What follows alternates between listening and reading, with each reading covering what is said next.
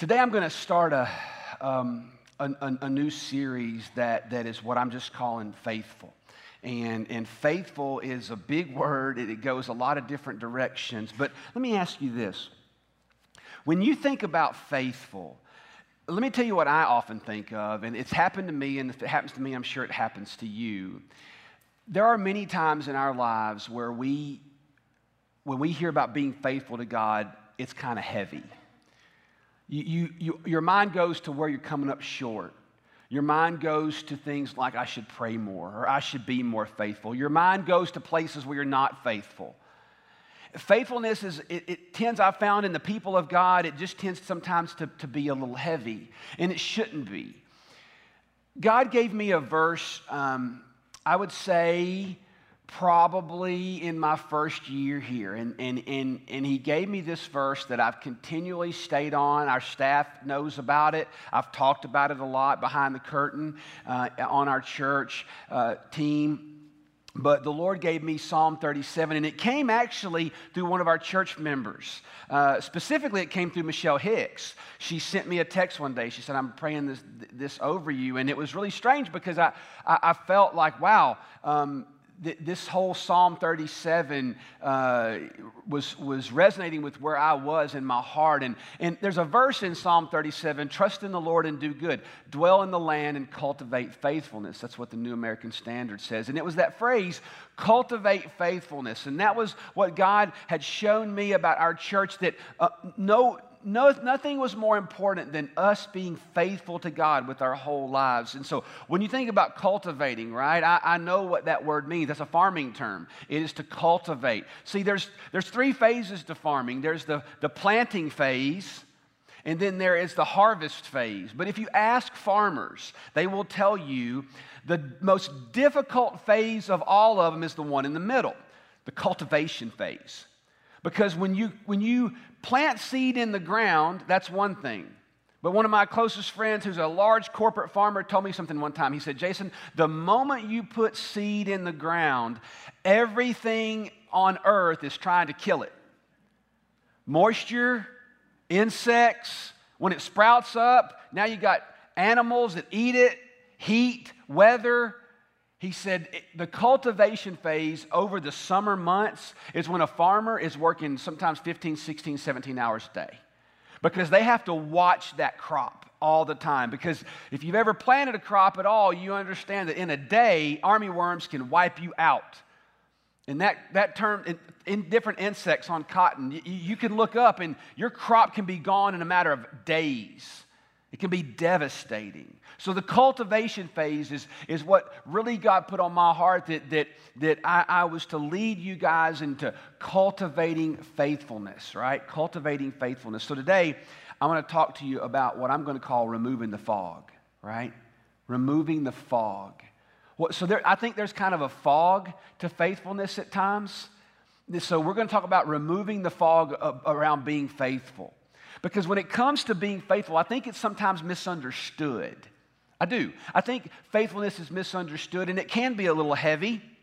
And so let me start with telling you about what faithfulness is not. Let's start with that. What is faithfulness? What did God never want faithfulness to be? Well, God never wanted me simply to conform to a set of rules. That's if you're taking notes, write that down. Faithfulness is not conforming to a set of rules, right? No. But that's what we think. Many of you grew up in households, right? Let's be honest, all right? Seriously, your parents had good intentions, but have you ever thought about the things that your parents said to you if you did grow up in church? They told you to sit still, be quiet, and be happy.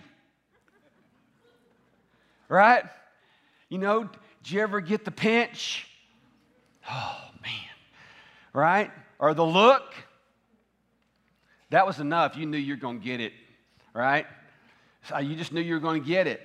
So why? Because, they weren't mean, but there was an expectation of you, being, in line in church, right? Because you didn't. Some of you grew up in smaller churches where the preacher would call your kid out. Oh, buddy, that was the worst. Or growing up in a very religious family, you knew there were standards and rules that applied. And that's not all bad. It's just that it can make the idea of pursuing God a thing of fear. It can make it like, I don't want to step out of line. So in turn, we have, all these, look, I mean, this is nothing new. If your parents did it, they were just continuing the tradition. This has been going on for thousands of years. God didn't want obedience to be about conformity. I love what Jesus said about Pharisees. You know who the Pharisees were? The Pharisees were, think of men like me, the religious leaders, right? They were starchy, and they were known to be the religious men that kind of set the tone.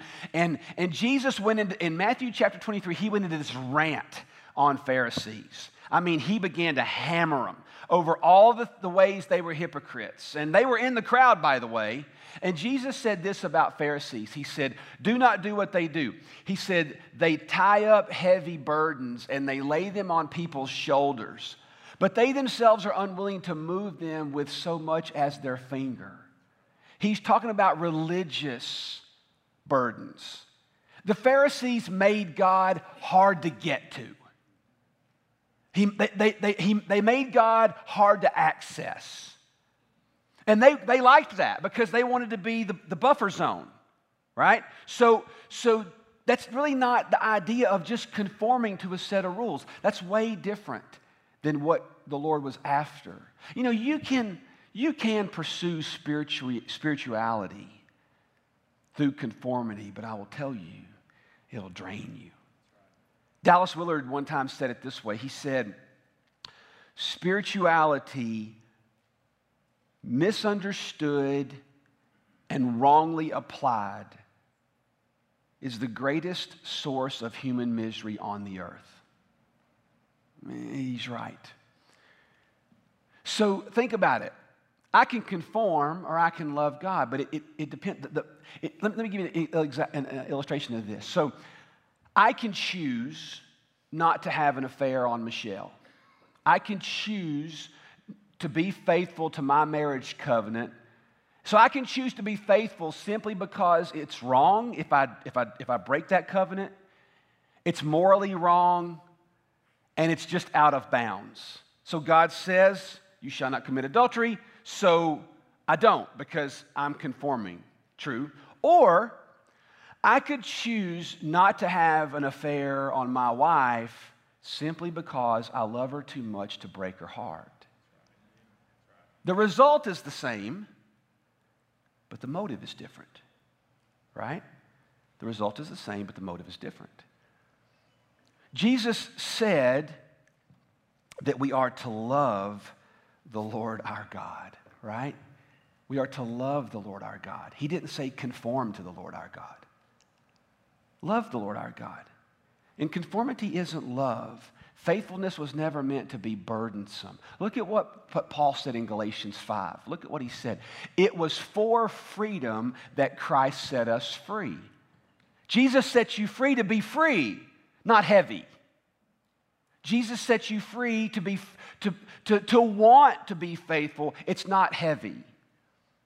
So you don't have to carry this burdensome thing around with you. It was for freedom that Christ set us free. And so he says, therefore keep standing firm and do not be subject again to the yoke of slavery. The Galatians were actually going backward as a faith family. They were going backward into slavery of bondage, of conformity to religious rules that God hadn't put on them. So it was for freedom that Christ set us free. So how does this translate to today with the fog of faithfulness? How do we understand this? So that we want to be faithful to God. And there's a story in the Old Testament. There's so many I love, and there's so many biblical characters, but I think this one particularly, I think it embodies what it means to be faithful right here. So let's turn to Joshua. If you got a Bible with you, let's go to Joshua chapter 1, right?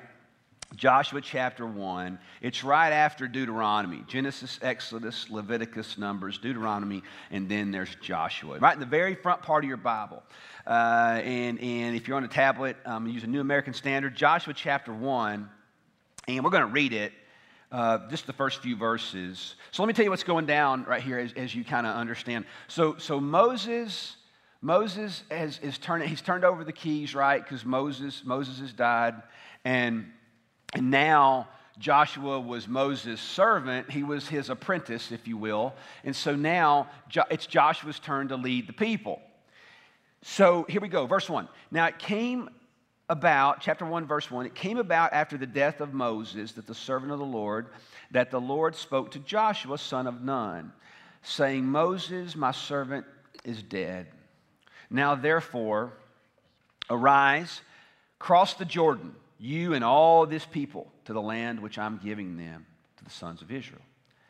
Every place on which the sole of your foot treads, I have given it to you, just as I spoke to Moses. Now, you need to think about the gravity of that statement. That would have really been mind-boggling for him. From the wilderness of Lebanon, as far as the great river, to the river Euphrates, all the land of the Hittites, as far as the great sea, toward the setting of the sun, will be your territory. Think about, if you are a leader, if you lead a team right now, think about the gravity of verse 5. No man will be able to stand before you all the days of your life. Oh my goodness. Just as I have been with Moses, I will be with you. Listen, Joshua knew what that meant. God would meet with him. The Bible says, the Bible says that God spoke to Moses as a man speaks with a friend. This is a big deal. I will not fail you or forsake you. Verse 6. Now, be strong. Here comes the charge. Be strong and courageous. This is his commission. For you shall give this people possession of the land which I swore to their fathers to give them. Only be strong and very courageous. Be careful, Joshua, to do according to all the law which Moses my servant commanded you. And do not turn from it to the right or to the left, so that you may have success wherever you go. This book of the law shall not depart from your mouth, but you shall meditate on it day and night, so that you may be careful to do according to all that is written in it. For then you will make your way prosperous, and then you will have success. Have I not commanded you? Be strong and courageous. Do not tremble or be dismayed, for the Lord your God is with you wherever you go. So there's a lot going on right there, and I can't unpack all of it in a simple Sunday morning. But there's something that's going on right there in Joshua's life. And if you notice, there's a lot that God could have said. God could have given him a lot of instructions. But here's what God didn't ask for. God didn't ask for Joshua's talent. Did you notice that? He didn't say, get better, go to a conference, get a better education. All those are helpful. He didn't say, I need your talent, Joshua. I've called you because of your talents. And he didn't call out Joshua because he needed his intellect. I mean, you can't improve on God's intellect, right? You can't. You can't improve on God. He did not need Joshua's talent, and he did not need Joshua's intellect. What he wanted was Joshua's heart. He wanted his will. That's what he wanted. God could have asked for anything in that chapter 1. He could have asked for anything. But he asked for Joshua's faithfulness. Be faithful. Now, why does that matter? It matters because I've told you time and again, I'm going to keep telling you, your cravings will determine what you chase. What you crave will determine what you chase. What you want most will determine what you chase. And he wanted Joshua to chase him. So why does this matter when it comes to being faithful? So if we know what faithfulness is, and it's not just simple conformity to a bunch of religious standards, why did he ask for faithfulness in a different way than a bunch of rules to follow?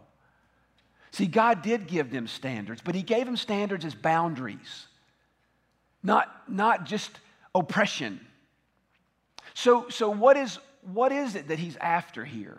Why would he ask for Joshua's heart? Be faithful, be faithful, be faithful. I'll tell you why. Because when God owns my will, he owns my desires. Understand that.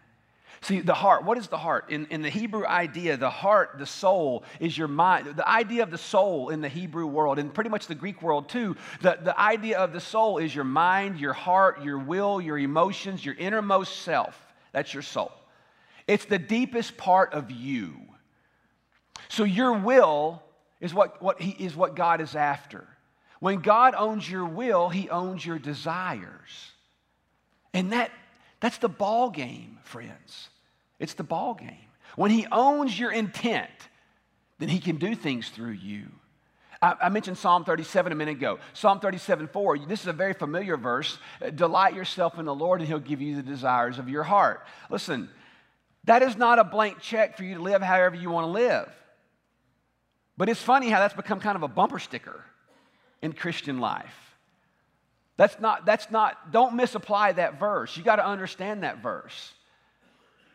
We often think that God is here to just make life easier on us. Well, have you read this book? Because, man, that's why the prosperity gospel doesn't work.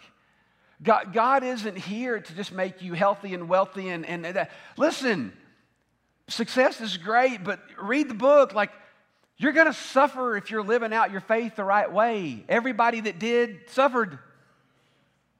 That's why when hard times come, you find out who are the believers. So what does it mean? Delight yourself in the Lord, he'll give you the desires of your heart. Well, look at the first part. Align yourself with God, and he'll give you the desires of your heart. You know why? Because your heart is aligned with his heart. And when your heart is aligned with his heart, you want what God wants for you. So when God asked Joshua for his heart, he was saying to him, in effect, Joshua, align yourself with me. Meditate here. Do this. Stay here. So that Joshua's will, Joshua's intent would be to chase the things of the holy. You see, you're going to chase what you crave most. And if you crave the non-eternal, then what you're going to get in return on your investment is the earthly. If you chase the non-eternal, your ROI is going to be the best this world can give you. And that's never God's best for you. Listen, friends, you are never, ever, ever, ever, you are never going to find fulfillment, find success, find prosperity, find significance and purpose. You're never going to find that if you sow in the earthly. Why would you sow in the earthly expecting to reap in the heavenly? That's never going to happen. It's why you see so many Christians sidelined from God. They chose to do it their way. It's why I see so many young adults confused and twisted, full of stress and anxiety when it comes to their sexual lives, because they're chasing the now, expecting to feel like it's going to pay off. I remember so many young couples I've talked to, when they became sexually active, I told them, I said, listen, they would come to me and they would say, Pastor Jason, like, it's not working out. I'm like, no, you know why? Because you went around the covenant. You went around the covenant. What makes you think you can go around the covenant and expect covenant rewards? It doesn't happen. That doesn't make you a bad person. You made a bad decision. Get back on the path. You might not be able to regain your virginity, but you can regain your purity. You see, same thing for if you sow in greed, and if you sow in job titles, and if you sow in trying to climb the ladder just for the sake of climbing the ladder, if you sow in square footage because you want to impress your friends, if you sow in those things, don't expect a harvest that's kingdom abundant. You're just not going to get it. So God could have said a lot to Joshua, but he said, Joshua, I want your heart aligned to me. I want your heart aligned to me. And here's why. When he owns your will, he can own your desires. And when he owns your will, he's going to open up your future. You hear what I'm saying to you? When your heart is aligned with God's heart, and it comes underneath the umbrella of God's anointing, let me tell you what God's going to do. God's going to open up things for you. Now again, I didn't say he's going to make your, ultimate destiny come true or something. I didn't say that God's going to make you wealthy. I didn't say that God's going to give you all of this prosperity. Listen, that's why I meant it when I said it. The prosperity gospel is a false gospel. That's not true. There is suffering, and there is good, and there is bad, and there's all of life that lands on this planet. That's not what God's after. When He's opening up your future, what I mean by that is that if your will is submitted to God and your deepest desires are His desires, I'm going to tell you something. God's going to take you to places you could have never gone on your own. You could have never gone there on your own. Look back at the whole of Scripture, right? Look back at the whole of Scripture. You've got, from Genesis to Revelation, you've got so many examples of this. Look at Moses. You got a guy who committed manslaughter. See, we look at these people and we're like, Moses. In our mind, Moses is 12 feet tall. And he's got biceps of 52 inches and, he's got perfect abs and he's got 17 degrees and 4 PhDs and he's got... This guy murdered a dude. He got mad. He saw somebody beating up a Hebrew, one of his people, and he killed him in a moment of rage. But God used Moses. Why? Because Moses went through a transformation, and his will was submitted to God. Think about Amos, the farmer. I love Amos. Amos is farming. One day God says, hey, Amos, my house is full of greed and materialism and injustice, and I want you to go tell the prophet. Amos puts down the plow. You got a short little run of time where he walks up to the people of Israel and to the prophet and to the state-owned priest, and he tells them all what's going to happen to them. And for all we know, Amos goes back to farming. Amos was committed. I love Amos. He was committed to the work. Look at Peter. You got a commercial fisherman with no theological education at all. I think he did okay. It's the greatest New Testament evangelist we've ever had.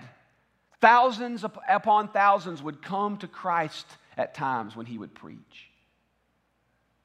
You got Mary. Think about Mary, a young lady who God spoke to her and said, a miracle's going to happen in you. And she said, okay. I don't understand it, but I don't need to understand it. I don't have to have it qualified. I'll do it. You see, that's why God used those people. They didn't attach the need to understand with the will to obey. They just did it. When God owns your will, He will open up your future to you. So look at what He says to Joshua. Joshua 1 verse 8. This book of the law shall not depart from your mouth, but you shall meditate on it day and night, so that you may be careful to do according to all that is written in it. For then you will make your way prosperous, and then you will have success. Hey, I want to say something to you, friends. You don't see this a whole lot in Scripture, but that is a conditional promise. That is a promise based on condition. But what is He saying right there? He's saying, hey, Joshua, that's why I underlined meditate and be careful to do. What He's saying to Joshua, stay in the lane. Stay in the lane. Don't get outside the lane, Joshua. Don't do it your way, Joshua. Surrender your attitude, your will, your emotions. Surrender your cravings to me. And then Joshua, if you'll meditate right there, if you'll stay right there, Joshua, I'm going to do things that you could never do on your own. You could never do on your own. And that's why my heart for you is to always align with the purpose that God birthed you on this planet for. Because when you're living out your calling, I'm telling you, when your alignment is lined up with where God wants you, things will happen to you that you could never dream possible. You couldn't create them. You're not smart enough to create the blueprint. You can't create the track record. You can't do it by yourself. It takes a holy God to open up closed doors. And God can do those things for you if and only if your will is surrendered. So that's why He tells them, meditate. Verse 8, meditate on this day and night. Stay in the lane. You know why? You know why? Because if Joshua, this is important. If Joshua went outside the lines, and became arrogant.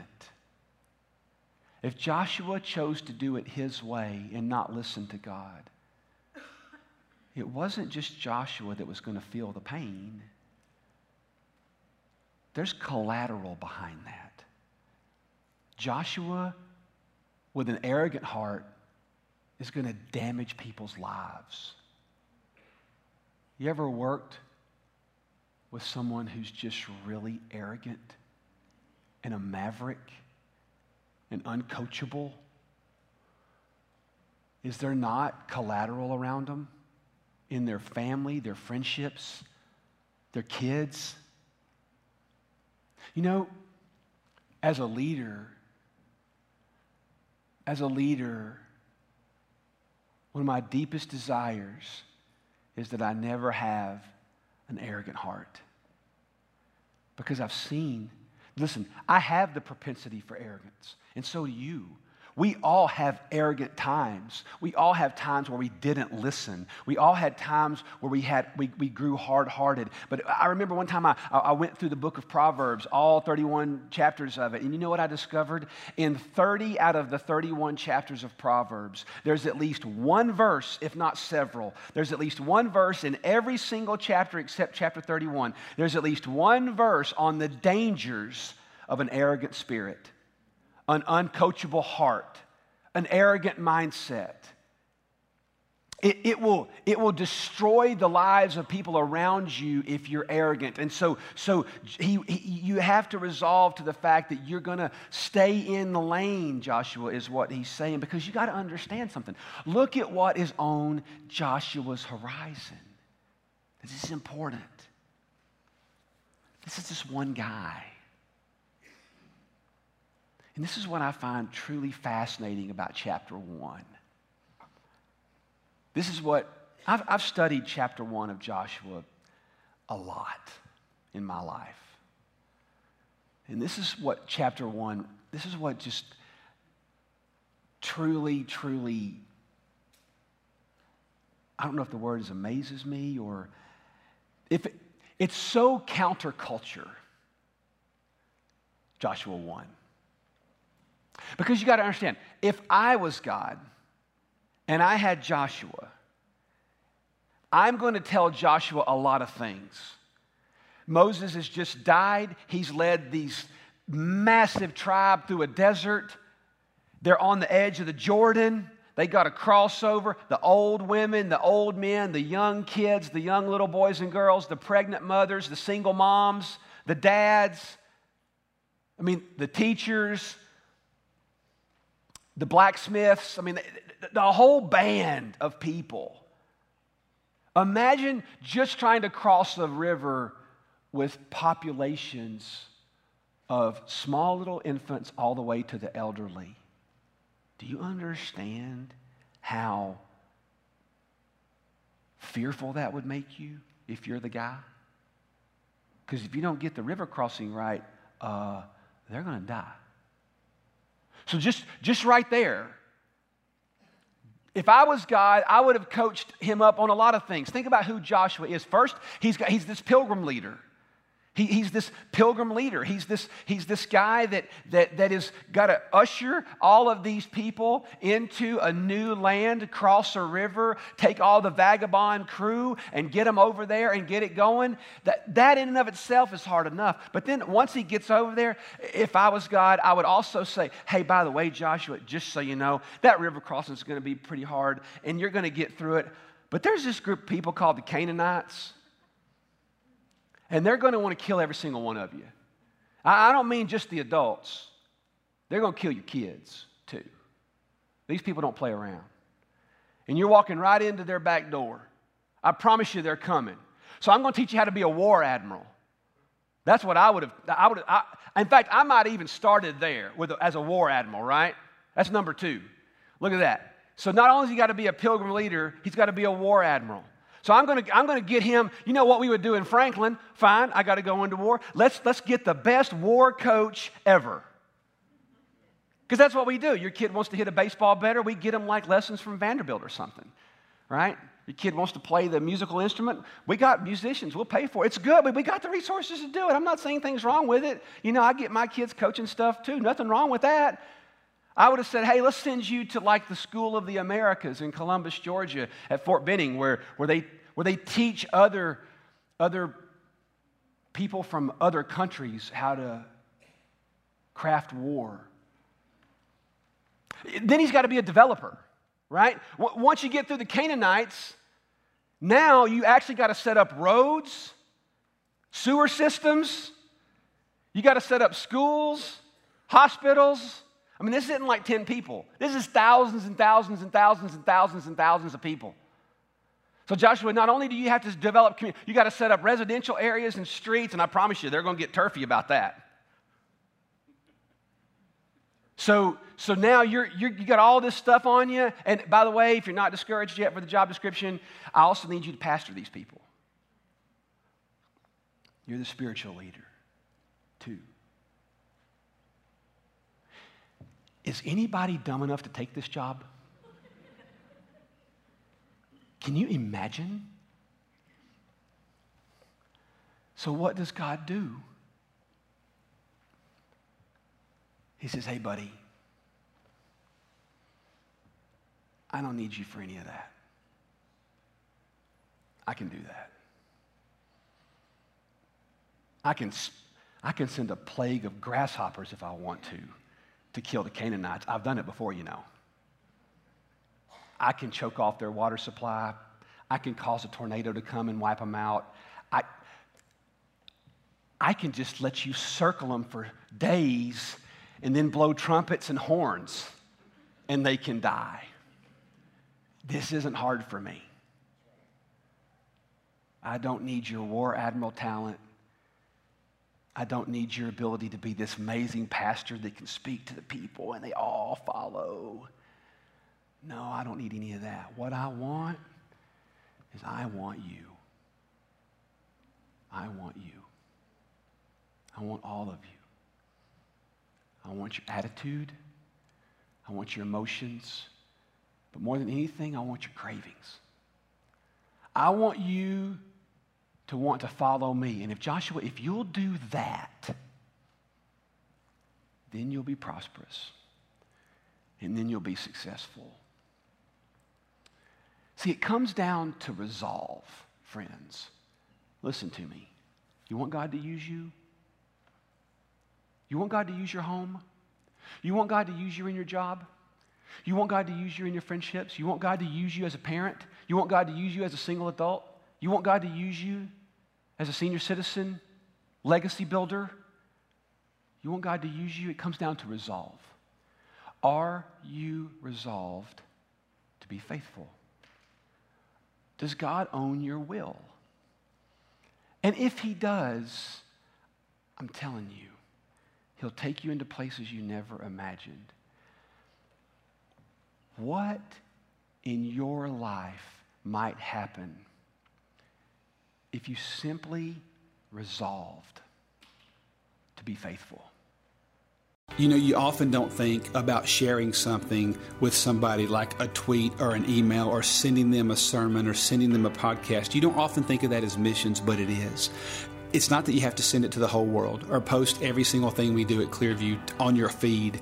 But if you've heard a sermon or if you've listened to a podcast, think through your life. I mean, God, who needs to hear this? Sometimes it doesn't need to go on your Facebook page. Sometimes it needs to go on your Twitter. But sometimes just a simple text to one person can make all the difference in the world. Is sending them the Word of God in real time. Share it. You'll be surprised how far it goes.